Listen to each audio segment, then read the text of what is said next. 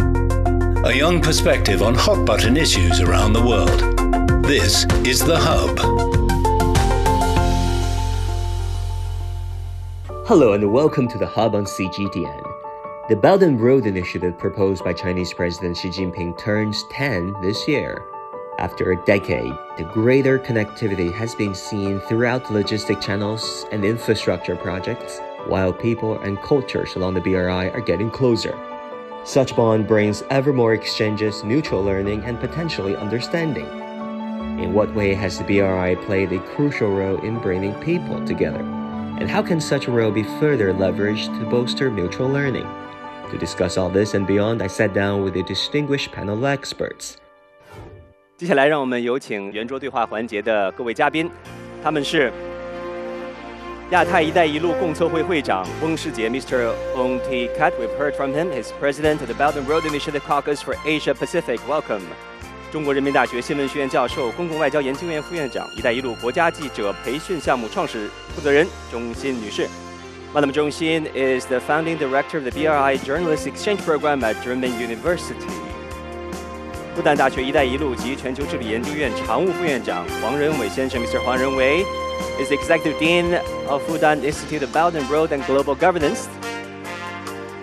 清华大学“一带一路”研究院研究员明竹女士 Madam Zhu Nahamatam, research fellow at the Belt and Road Strategy Institute at Tsinghua University. She's also a fellow at the Center for China and Globalizations. We also have one more guest, Dr. Jill Stajan, Director of Business Operations of African Chamber of Commerce in China. How are you, my friend? Sorry about that. All good? Good to see you. 黄老师，你好。朱院长 Minister, good to see all of you.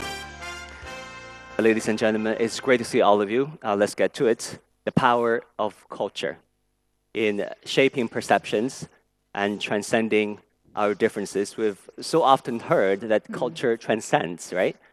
But given the reality, I would like to ask all of you this question. Perhaps you can start by sharing with us your opening thoughts. In this day and age, in light of all the geopolitical tensions between China and the United States, the war in Eurasia, does culture still transcend? What power does culture truly hold? Let me start with you, Minister. Well, I think by and large, as it is today, we can see that culture is the subject matter that has caught the least attention from the state actors as well as the bureaucrats. Nonetheless, it is certainly crucial. It promotes understanding and enduring peace. Generally speaking, the masses, the people of different colors, different background, they may not be able to understand the profound philosophies of the various cultures. So it is our job, whoever the promoters are, to make it simple, easy to understand, and make it reachable to various levels of social strata. This is my take. Let me get your thoughts, Ding Huang. Do you think that the power of culture is still evident, or do you think the gap of understanding, the gap of different cultures, is widening despite all the tools, all the digital communications tools at our disposal are increasing? In the world, there are a lot of cultures, and they are very different. The Western culture, sometimes they believe it's more advanced than non-Western cultures. Actually, it's not. Like African, very beautiful music, very beautiful painting. You see, this culture should be very much respected. Like many minorities in China, when we travel in Yunnan or in Xinjiang, we enjoy these cultures in these minorities. Along the Belt and the Road, we know better and better about cultures outside of China. Actually, we didn't understand the Pakistan culture very much. When we got into the Pakistan-China corridor, more and more Chinese workers living in Pakistan, they can understand the Pakistan culture when they live there 3 years, 5 years. That's what I understand. Culture is power, but this is not any kind of power to press others' culture. This is power to respect other cultures. Zoon, do you think we're getting more inward looking and then more nationalistic and then more narrow-minded instead of more globally minded? I mean, do you still think that culture and civilizations can effectively reach across borders, reach across religions and civilizations? First of all, I mean, culture is how we exist. All of us, we come from a certain cultural context. So it is everyone's individual reality. And then secondly, the diversity of cultures is another fact. Now the question is, does this diversity help us understand and respect each other, or does it threaten us? There are differences between China and Pakistan, but when you observe people and interact with them up close, you realize that in the end, there are also a lot of similarities. The importance of family, parents, children, customs, what they lead to is the same. So I think, number one, we need to recognize that, yes, there is a trend which has been sort of spearheaded by, like again was mentioned, some Western countries that thought that they have arrived, they have emerged, and the others must learn from them and follow them. This is wrong. 80% of the world's people do not think like that, and that 80% is rising. Culture leads us to understand each other's history. And history is as humbling as it is inspiring. It's helping us empathize with each other, relate to one another, and it can help us learn from a historic perspective. So it is more relevant than ever before. And how we talk about other regions. Lastly, I'll add that, for example, CGTN's coverage of the African continent is very different from what many Western media were doing 20 years ago. And that watching that coverage is helping more people respect the culture from those countries. Dr. De Jong, I just came back from South Africa, actually, my first trip to Africa. Throughout the decades, we know that Africa is emerging from colonialism and trying to catch up with the rest of the world in terms of modernization and industrialization. Tell us about the importance of having the Africa and the African culture and civilizations properly represented on the global stage. What are the challenges and the opportunities in this digital age? In the 16th century, the world had been living under one civilization. It's called the Western civilization. And they were able to set up the standards and the different norms and codes. Africa was part of that. Today, we are living in a different era. The BRICS, you were talking about South Africa, has the potential to open a world where we could see emerge or revigorate all the civilization. These civilizations have been hidden, tamed, under control for almost 500 years. Now we have the opportunity to express it, to present it. This is what the BRICS is about. The value of what the BRICS is bringing is the presentation of each part of the world, each beauty of the world. We can all be together while having our own identity. Culture is a big concept. It can be a vague concept, but it connotates and encompasses so many things. Politics and diplomacy, commerce, investment, studying abroad programs, touring around each other's countries, entertainment, sports, and music. So, Minister Ahn, out of all the things that we've mentioned, which element of culture do you think is still relevant and effective in reaching across cultures at this point? In the full spectrum of cultures, I could see very clearly that the subculture remains the most popular. Many a time, politicians or even policymakers, they turn a blind eye to subcultures. Subcultures include things like street art or pop cultures, pop music. It is crucial for us to make full use of subcultures in order to make things understood, more comprehensible among people of all walks of life. Director Zhong, what do you think? What are some of the lower hanging fruits that we can start with by bridging the gap of understanding and reducing hostility? Because there's simply too much hostility out there. There are so many things we can share with the world, we can change with the world. There is one museum in Beijing which exhibited what kind of food have been introduced by Zhang Qian. if you go to Beijing, go to look at how Zhang Qian had imported such food from Western world to China.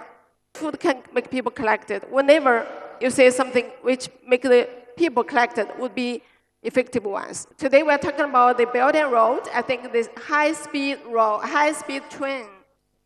The high-speed train is really something which can symbolize the past 10 years of the BRI construction. Last month I went to Kunming and I saw the beginning point of the China-Lao Railway. I also interviewed the journalists from Lao News Agency. They said that they really collect the people and benefited the people of both sides. They make laws from landlocked country to land-linked country. This is what I was very impressed. We'll try to find culture, that very important part of the culture which can create empathy. Yeah, I mean, talking about sports, I was recently in South Africa. I grew into the habit of visiting bookstores, whichever city I go. And in Johannesburg, 2 best-selling books. One is about a rugby player. It's a white rugby player in South African team. The other one, of course, is the autobiography of Trevor Noah, the talk show host. What does that say, De Jong, about the power of sport and culture? And there's so much that Africa has to offer. Yes, I would like to also get back to what my colleague said before. I think art should be the #1 vector or vehicle of a very unique world. What I mean is, for example, you have 3,000 languages in Africa. That means we can never speak the same language, even if within Africa we are not able to speak the same language. So it will be impossible to have one unique language. The British tried it, it didn't work. But sport and art are 2 things where, regardless of your nationality, your language, your race, your background, we can understand each other. When I see a painting from a Chinese painter, for example, I know the beauty. I don't need someone to translate to me. Same thing with art, same thing with sport. When I see a boxer, when I see a rugby player, for example, you see this is an athlete because we all share the same thing. We have a body. So we can understand it as a universal language among people living on this planet. Yeah, exactly. People have been talking about the fact that the people of African descent, they're gaining a foothold in Western European societies, first through sports. If you look at the 2018 French national men's football squad that won the World Cup that year, 8 out of the 11 players were of African descent, including Mbappe. Only 3 players were white players, namely Griezmann, Giroud, and the goalkeeper who played for Tottenham Spurs. Of course, Dean Huang, you showed us the beautiful pictures of the Dunhuang art, the grottos over there. It was a center of excellence. It was at the height of cultural exchanges. But nowadays, what would you say about the current state of affairs when it comes to cultural exchanges? I think we should think of next 50 years or 100 years, what will happen in cultural exchange. That is some kind of revolution is happening. That is AI. AI will totally change the ways of cultural exchange. You see, 5 years ago or 10 years ago, I played the Weiqi, the Go. People said that no one can make the robot, the computer, to win human brain. Now, the AI much higher than human brain. And the AI will create new cultures. The AI can put different cultures together in one culture, much bigger than narrowly restricted by regions, by areas. And when you watch a TV, the most important thing is the language. And you cannot translate Hollywood to all the languages, but the AI can. Any film, any movie, if export to some country. Simultaneously, or They can, the hero can speak the local language immediately. No problem. So the exchange of the culture exchange will be very easy. so it's a technology that might transcend. Yes. It's very interesting, Minister, on top of subcultures. And then for Jill's talked about the power of art and sports, and Ding Huang is talking about the AI and technology, and Dr. Zhong also talked about the power of empathy, things that we can all empathize with. Zun, what do you think? Well, where should we start? It would be the degree to which we can facilitate interaction and discussion between people from different cultures. So for example, one of the first projects that I was lucky to be a part of back in 2016 was a think tank cooperation study between China and the Muslim world. And at that time, there was an acute realization that even though a predominant number of Muslim countries, the countries that were in the first phase of the BRI were Muslim countries, the direct think tank linkages between both sides are few. And what that leads to is maybe more information coming to the Muslim world about China from the West and about the Muslim world from the West towards China. So a big project has been in these years, and we can all observe the increased linkages between think tanks, media, academics, students of China and the Muslim world, of China and the Belt and Road countries. And what is that essentially leading to? More spaces for interaction, more collaboration, more ways to understand one another. And that's where, we need to ask ourselves, what exactly is the goal? What are we trying to achieve from deepening cultural cooperation? Is it familiarity or fondness, right? So that's where I think familiarity is absolutely very important, because once you start the conversation, once you understand one another, you can relate to each other. That increases empathy, like you just said, but that also increases the potential for mutual opportunities. And in the end, that's what we are looking for, a world that is more pragmatically, more practically connected. So, Minister On, let me start with you. I mean, you were the Vice Minister of Higher Education in Malaysia. That is a very unique country. People have very good memories of Malaysia. Back in the day when Michelle Yeoh, the recent darling, has long been the darling of Malaysia, who just won the Oscars, that famous commercial where Michelle Yeoh declared that Malaysia, truly Asia. That was a brilliant piece of commercial, I must say. I was 14, 15 years old. I do remember that. Malaysia, truly Asia, talking about the fact that it's diverse, ethnically, religiously, and racially. When you were Vice Minister of Higher Education, how did you put in a program that tend to the interests of all these ethnic groups while still leading a program that connotates the love of country while opening their eyes and the mind to the outside world? Now, because knowing very well that Malaysia has always been one of the models to manifest cultural diversity. I must say that the biggest challenge is that we need to break the barriers, the conspicuous as well as the unseen barriers, ethnic barriers, religious barriers, and some other related complexities as well. And that has never been easy. Because barriers, put it this way, barriers will keep people away from mutual understanding, or perhaps even acceptance, the basic acceptance of tolerance. People can get more and more intolerant of others, right, without understanding. That I would call the most basic fundamentals we need to work on. And later on, of course, when we are there already, we should endeavor further to further develop understanding and acceptance of coexistence. That is the second tier.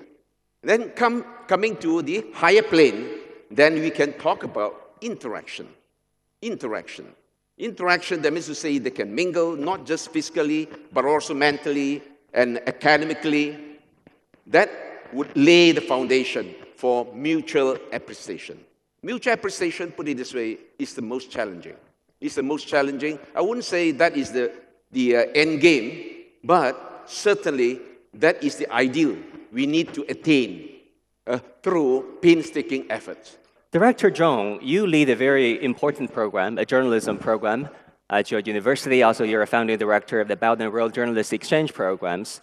So we know that the love of country is emphasized here in China and across almost each and every country that I've visited, that we've been. How do you reconcile and put together a program that combines love of country while opening the eyes and mind of your students to the outside world? One of the important part of my job is to organize the exchange program for the Belt and Road country journalists, and of course, all the journalists love their own country, love their own countries, and we love our own countries. At the same time, we also love the world. It's not conflicting. If you love your country more, you should love the world more.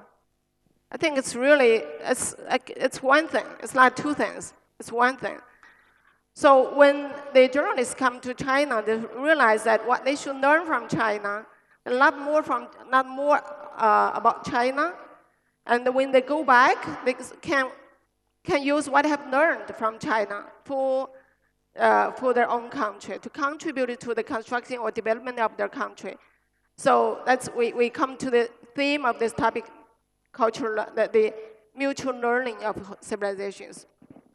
Ding Huang, you published this very important article, The Time and Space of China's Rise. It was published in 2002. It's widely quoted, perhaps one of the most widely quoted article on China's rise back in 2001 when the concept of the rise of China was still in its nascency.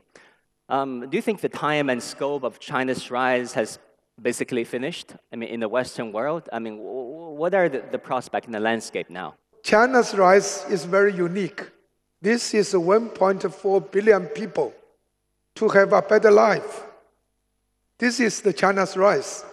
China's rise is very, very sustainable. The community of shared future. People always believe this is some kind of political slogan, not the reality. But the Belt and Road shows it is the practical reality, what China can do and should do. When we grow up, we should share our development with others. And the others' development will give China more opportunity. This is totally different thinking with so-called superpower or hegemony. For 500 years, always Western hegemony. So now China's emerging as a different country, different power. This power is based on the living standard of Chinese people. So this is the base of China's rise. Zun, you come from a country that's had its fair share of factional infighting. How is the situation there when it comes to putting together a national program, consolidating this love of country, while appealing for more openness, looking out to the outside world? Historically, there was diversity, and that diversity was our strength. And even in that, we were interacting historically with China, with other regions. It wasn't a problem. And I think the crux of it would be to understand patriotism as not becoming like each other, but as just a basic love for the homeland. It doesn't need to be divisive at all. We have a unique perspective even within a country, and that can lead to synergy if we understand one another and respect each other. That if we think pragmatically, if the government also works more on helping people overcome the current challenges we are facing of misunderstanding each other, I think it's going to help us overcome this. Yeah, of course, Pakistan is not a monolithic whole, neither is Africa. Jills, talk to us about what do you think are the misrepresentations of Africa in the global news landscape? The reason why the Western media, for example in the US, the perception of Africa is from the European perspective. Because, of course, the US have never colonized Africa, but they rely on what the British has to present to them or the French.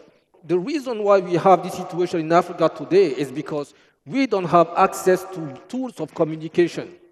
Our perception of the world is based on somebody else's tool. We are perceived by foreigners from the point of view of European.